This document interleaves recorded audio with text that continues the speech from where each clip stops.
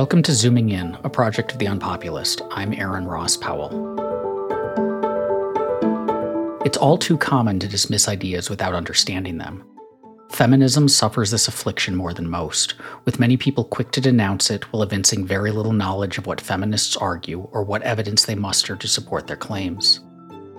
To help address that unfortunate ignorance, I'm joined today by Kat Murti, co-founder of Feminists for Liberty.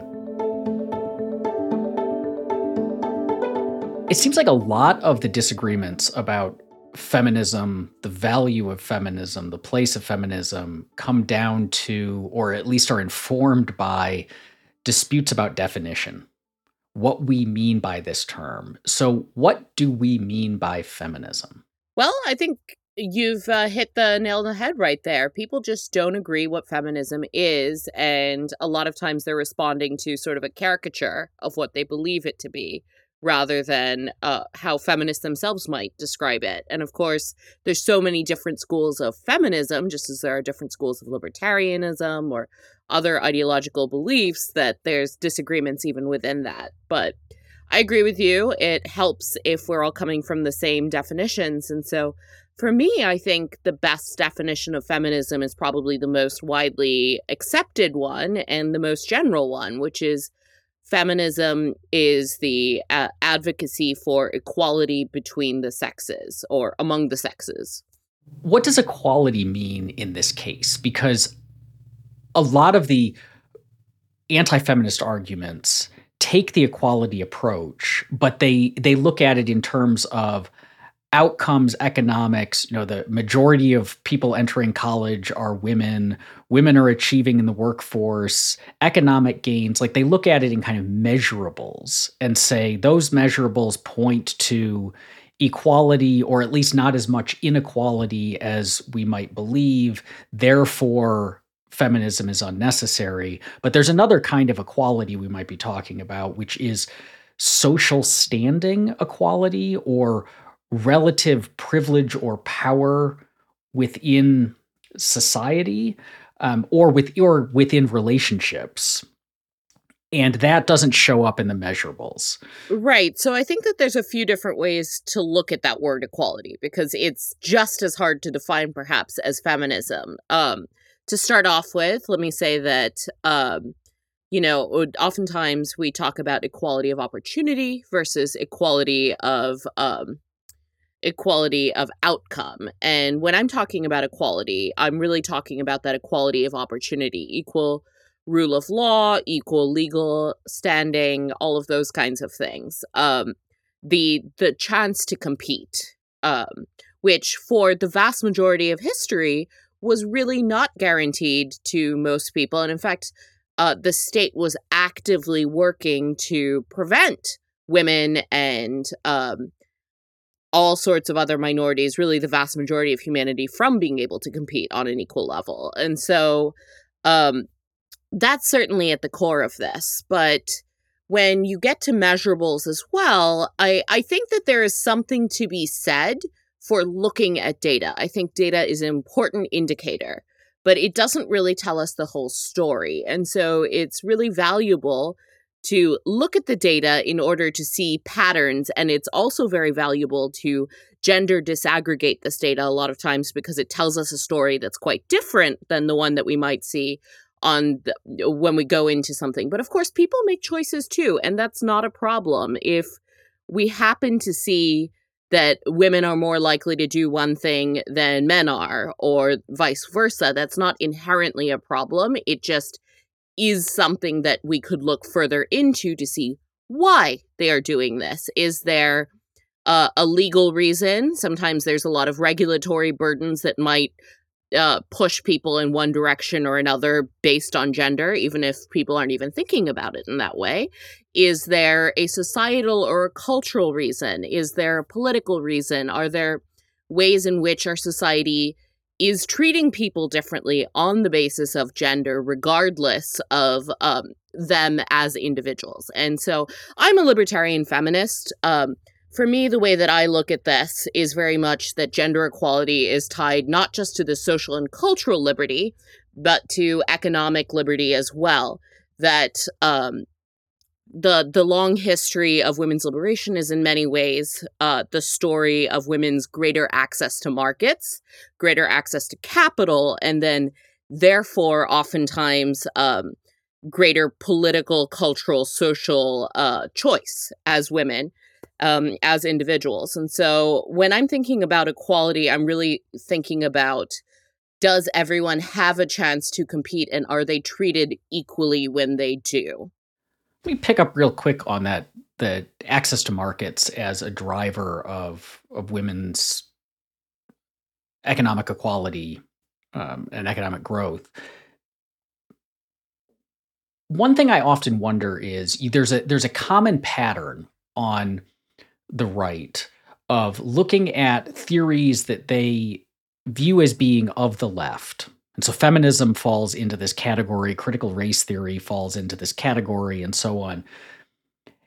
And seeing that the people who are who they view as the main advocates of these theories come to non-market sorts of conclusions, right? Like, where I am a feminist and I am going to, among the things I'm blaming for the place of women is capitalism or markets. Or I'm a critical race theorist and one of the things that I am blaming is capitalism or free markets, and therefore we need more state intervention. And someone who's on the right or among libertarian circles or so on looks at that and says, I don't want more government intervention. I'm a big fan of free markets, etc. Therefore, the theory is wrong or suspect.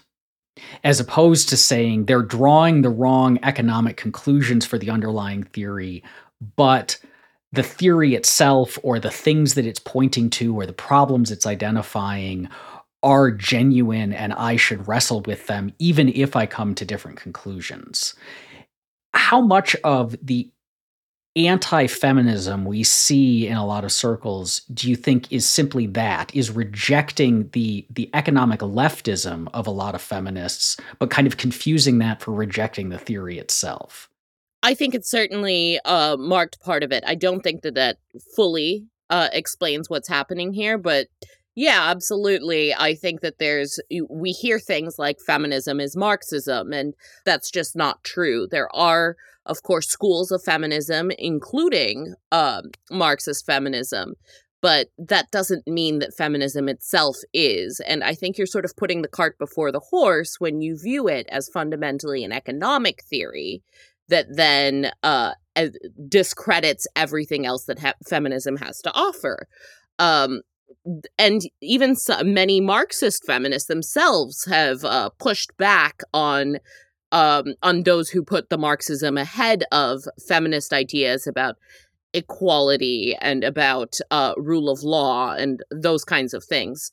But I think that there's also it does us a great disservice as advocates of human liberty. Because if we are not addressing the same issues that people that we disagree with are, and if the only thing that we have to contribute is that is a feminist issue, and I disagree with feminism because I like capitalism, then of course, one, you're creating a great reason for people who are not totally sold on this idea of capitalism to therefore oppose capitalism, because you're essentially telling them that it's not for people who believe in women's liberation, women's equality, or, other things like that. You're also just completely ceding the ground for policy solutions and ideological arguments for why the real problem is the state, and we need to remove the state and free the individual to make choices in a way that really has been absent, including when it comes to markets. And of course, there's a long history of libertarian feminism. I've been reading the book Reclaiming the Mainstream that was published in the early 90s by Joan Kennedy Taylor. She was a libertarian feminist, very much a libertarian, definitely not a Marxist, and she talks about this as well. One of my favorite quotes about libertarian feminism comes from that book. I'm going to be butchering it as a paraphrase, but essentially her thesis is that women have always been drawn to the idea of individualism that feminism represents, the idea that they should be able to make that they should be able to take ownership of their own lives and their own bodies and make their own choices. And yet, there are ideologues on the left and ideologues on the right who benefit from viewing feminism as fundamentally about the sort of statist action, whether that's in the marketplace or other types of statist solutions, and that not only is significantly less popular as an idea than feminism as a whole, but also it oftentimes shortchanges women, and it shortchanges the people who are meant to be benefiting from these policies. I also think that there's another element here. And, this came up several years ago when the whole thick versus thin libertarian argument was very in vogue. But I think a lot of people look at this as, okay, but if it's not the state, and a lot of times it is the state, but if it's not the state, if this is a question of choices, then as a libertarian, people should be able to make their own choices. And absolutely, I agree. As a libertarian, people should be able to make their own choices. And sometimes they can't. And we should address that, and we should look at that, and we should see why. And sometimes it's getting the state out of the way. And sometimes it's making an argument for cultural change. Sometimes it's selling the marketplace of ideas, this idea that no one should be oppressed. People should have the ability to make their own choices and that individuals matter. We often like to say that there is simply nothing more collectivist than treating someone as nothing more than a representative of their sex or gender. And I think that's a deeply libertarian idea, while also being a deeply feminist idea.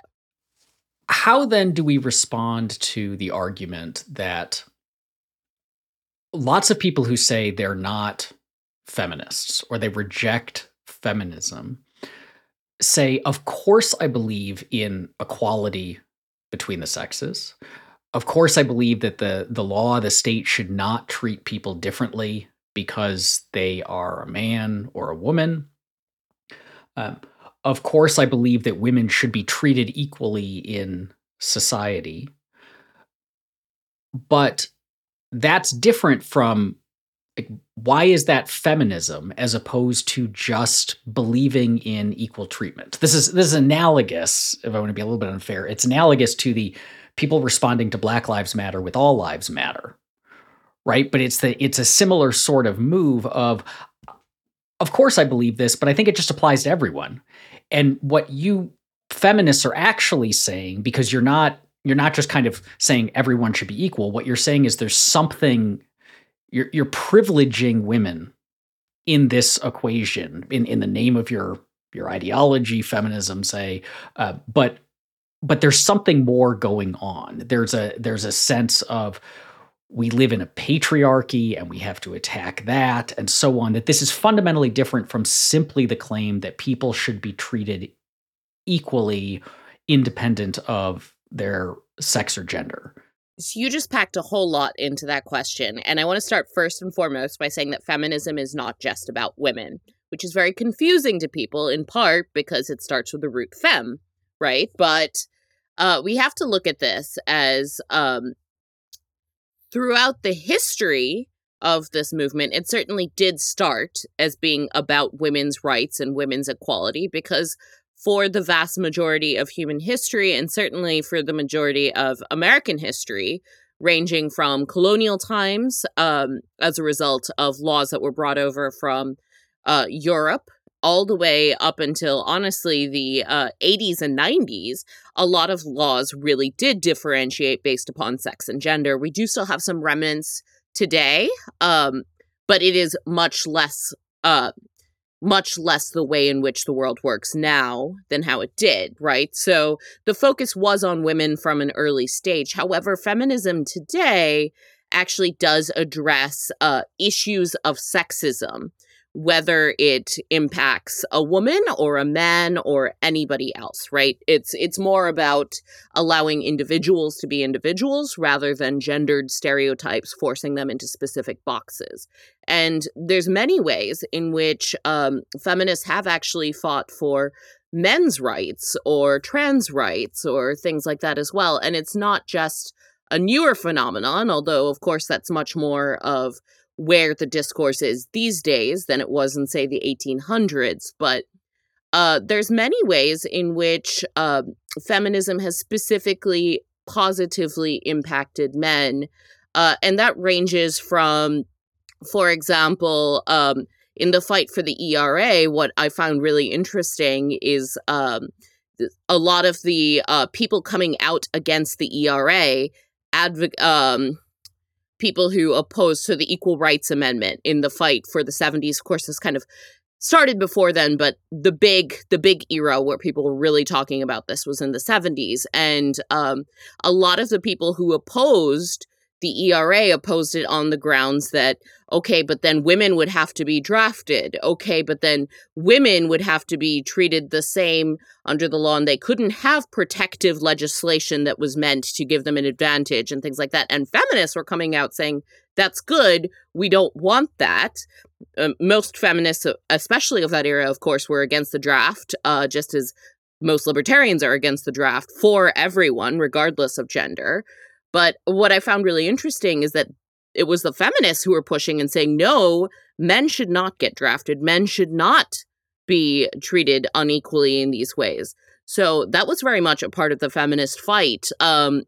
Ruth Bader Ginsburg, who is definitely a feminist, definitely not a libertarian, someone I don't agree with on many different things. But what a lot of people miss is that her very first case that she argued in court was actually a tax law case, and it was a way in which the tax law negatively impacted men. There was a man who was a caretaker for his mother. This is Moritz. There was a man who was a caretaker for his mother, but because he had never been married, he was not able to take a caretaker's tax credit because the IRS simply decided that caretakers would, in most cases, be women, and only in very narrow cases that did not include unmarried men, could be men. And so this was a feminist issue in order for men to be able to take a tax credit that previously was only open to women. There's just numerous examples over the years in the fight for the changing of the federal definition of rape, for example, in the early 2000s. A big focus of that was the fact that the federal government previously had defined rape so that someone could only be raped if they were a woman. And of course, this is a huge problem, particularly considering that the federal government runs these massive prisons filled with men who are subject to rape all the time, and all of these other problems. So these are feminist causes that fundamentally focus on men's rights and men's equality. So I think that is really important, that we realize that feminism is not just about women, and it's not about privileging women. That doesn't mean that there aren't people who will make those arguments, as there are with every single ideological belief that you could have. There are people who make sort of like disingenuous or poorly thought out arguments, whether they're coming at it from a pro position or a con position, right? So I frequently get asked, okay, then if feminism is not just about women, why call yourself a feminist? Why not call yourself an egalitarian? Or, from the other side of the coin, as a libertarian feminist, they might say, well, okay, if you're saying that feminism is part and parcel of the larger libertarian umbrella, why specifically call yourself a libertarian feminist and not just call yourself a libertarian? And I think that there's a few reasons that matters. And one is that feminism is a thing that everyone all over the world already knows about. That is an existing movement that is focused on a certain set of issues that mean something to people, and that mostly means that you believe in gender equality. And so by refusing to engage with the people who care about these issues, you're not actually furthering them. It's sort of you're being overly concerned about the label, I think, without actually thinking about what the impact is. Now, to some degree, I don't care whether an individual chooses to call themselves a feminist any more than I care that an individual chooses to call themselves a libertarian. I care that they are not sexist, do not support sexism, and believe in individual rights and freedom and liberty for everybody, and are not working to oppress individuals, whether through the state or through other coercive means, right? So how they choose to identify is honestly not the fight for me. But I think that it is valuable to identify as a feminist, to be able to be part of those discussions and work on those issues. And this is something that's come up numerous times in the history even of libertarianism. Tony Nathan, who many people know was one of the co-founders of the Libertarian Party in the United States, and then went on to being the first woman to win an electoral college vote as the Libertarian Party's vice presidential nominee in, I'm terrible with years, I think it was 1972 or something like that. The following year after the campaign, founded the Association for Libertarian Feminists. And she addressed this point at that right then, that said, of course, as a libertarian, she felt that feminism was core to libertarian beliefs. But a lot of libertarians might focus on many different issues, as happens, and she specifically thought it was important to address feminist issues and the issues that feminists were concerned with from a libertarian perspective. And so I think that words matter, and how people interpret your words matter. And honestly, if you truly are only concerned with the word feminism and the root of that word, and that's the thing that you're upset with, it seems to me that you're wasting energy trying to rename an existing movement rather than trying to focus on, changing the ideas and changing the policies and doing things to make people freer and happier. It seems too that there is a lot of the anti-feminist views on the right, the center right, the libertarian right, and so on, have to do with the cultural aspect of it as well. Kind of uh,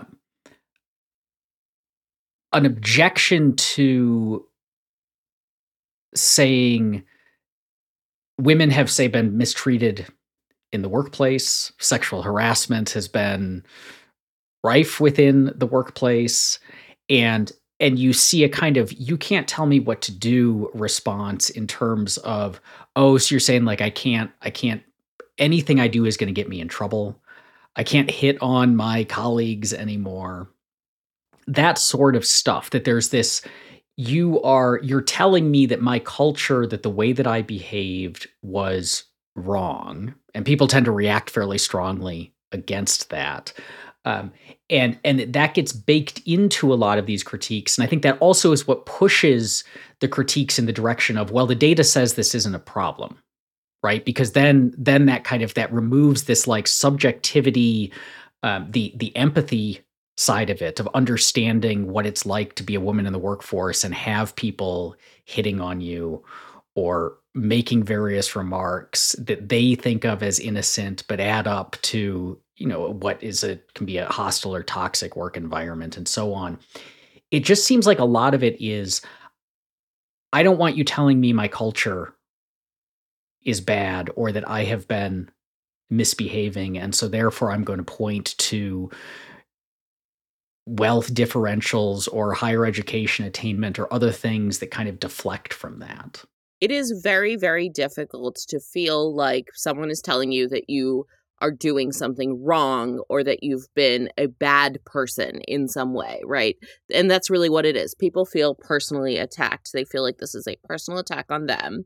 That's saying that even though they think of themselves as a good person, even though they've tried to do good things in the world, they are a terrible person. And of course, no one likes hearing that.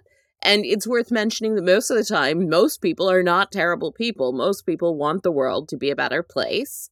And most people are trying to be, likable, kind human beings. It's just that sometimes that doesn't land. And I think that there's a few different things that happen here. I think it's worth mentioning that some of the feminist messaging, some of the messaging around these issues could be improved, because it is difficult to have people question themselves, and certainly to question core things that they consider part of their identity. And their gender is absolutely a part of that, right? And I think having, if you use a sort of like brash messaging that makes it sound to people, like, for example, being a man is bad, of course they're going to respond poorly, and then they're going to find any possible way to discredit whatever you're going to say that makes it sound like being a man is bad. And of course, I don't think that being a man is bad. I think that men are perfectly fine individuals just like anyone else. And, we need men in the world just like we need women in the world and everything like that. And I think that certainly anything that causes people to respond in the sort of reactionary way, oftentimes we do see a negative impact, so it is worth kind of thinking through the messaging that is used a lot of times here. I think also, again, the more statist responses to a lot of the problems that we might highlight around gender discrepancies or things like that, again, cause this sort of reactionaryism that turns into this culture war, and that then makes it part of someone's core identity to want to actively push back, right? I think we've seen a lot of this in recent years, for example, with the LGBT rights movement, where, we've had a lot of wins, and I think that that's been really good for individual freedom. And then now, a lot of people are really targeting LGBT folk, particularly because they feel personally attacked. And so they are now going out on the attack, right? And I don't think that that means that, trying to create a world in which people should not be discriminated against or should definitely not be targets of violence based upon their sexuality or their gender affiliation or anything like that is a problem. But I think that we need to be careful with the way in which we pursue those solutions, right? I think there's another part of this, and it almost ties to the seen and the unseen. So it's hard for most people to put themselves in someone else's shoes. And it's especially hard to put themselves in someone else's shoes when they identify with the opposite person there. So particularly when you're talking about sexual harassment, this is an issue that comes up a lot. A lot of men say now men feel scared to go to work.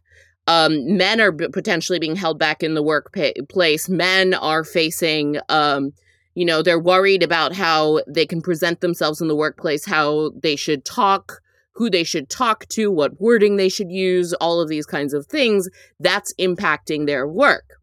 And I think that it does to some extent, and I don't think all of that is necessarily negative. Some of it might be. But what they're missing is, yes, but women have had all of those same concerns in the workplace for generations. There's numerous studies that have shown, if we want to outweigh data with data, that women, because of sexual harassment, have been held back, where women's careers are held back, particularly women who make complaints about sexual harassment. They're less likely to advance in the workplace, many times even than the men who have complaints made against them. I do think that certainly as we get much more rigid and as we get more carceral in our approaches to these kinds of things, that causes more problems, again, because of this reactionary problem. But I think sometimes, cultural change is difficult, but it is important. And, I think that it's better to live in a world where people get judged on the basis of merit rather than to live in a world where people get judged by whether or not you're willing to sleep with your boss, or whether or not you're willing to put up with being groped at work or things like that. And so, those are also very real impacts that do affect the careers of women, and have for a long time. Women have always worried about, okay, can I wear this? Can I do this? Can I speak like this? Can I go into a meeting with a man and close the door behind me? Will it then raise these concerns. And I think that that's not a good environment for anybody. It's not the most productive work environment. So certainly we don't want to see that being a rising concern for men. And certainly we want to create an environment where people are able to learn and change how they're approaching other people in a way to create few of these problems without a punitive approach to it. But this is not a new problem that has just come out of the woodwork and now men are being targeted. This is just a shifting of who might be feeling some of the negative impacts around this. And this isn't even like a generational change. Just since the Me Too movement in 2016, where women started to talk about all of these kinds of issues, the percentage of women who reported sexual harassment, who reported feeling unsafe at work, and who reported being held back in their careers because of unwanted or non-consensual sexual interfaces with people in the workplace, whether it was verbal or otherwise, has significantly dropped. And that's from a cultural movement. That's not from laws. That's not from regulations. That's not from this carceral approach. And yes, there are men who now feel like, well, now I can't have meetings where, in the meeting I make sexual comments about my coworkers. But, maybe work's not the best place for that. Thank you for listening to Zooming In at The Unpopulist. If you enjoy this show, please take a moment to review us in Apple Podcasts. And also check out Reimagining Liberty, our sister podcast, The Unpopulist, where I explore the emancipatory and cosmopolitan case for radical social, political, and economic freedom. Zooming In is produced by Landry Ayers and is a project of The Unpopulist.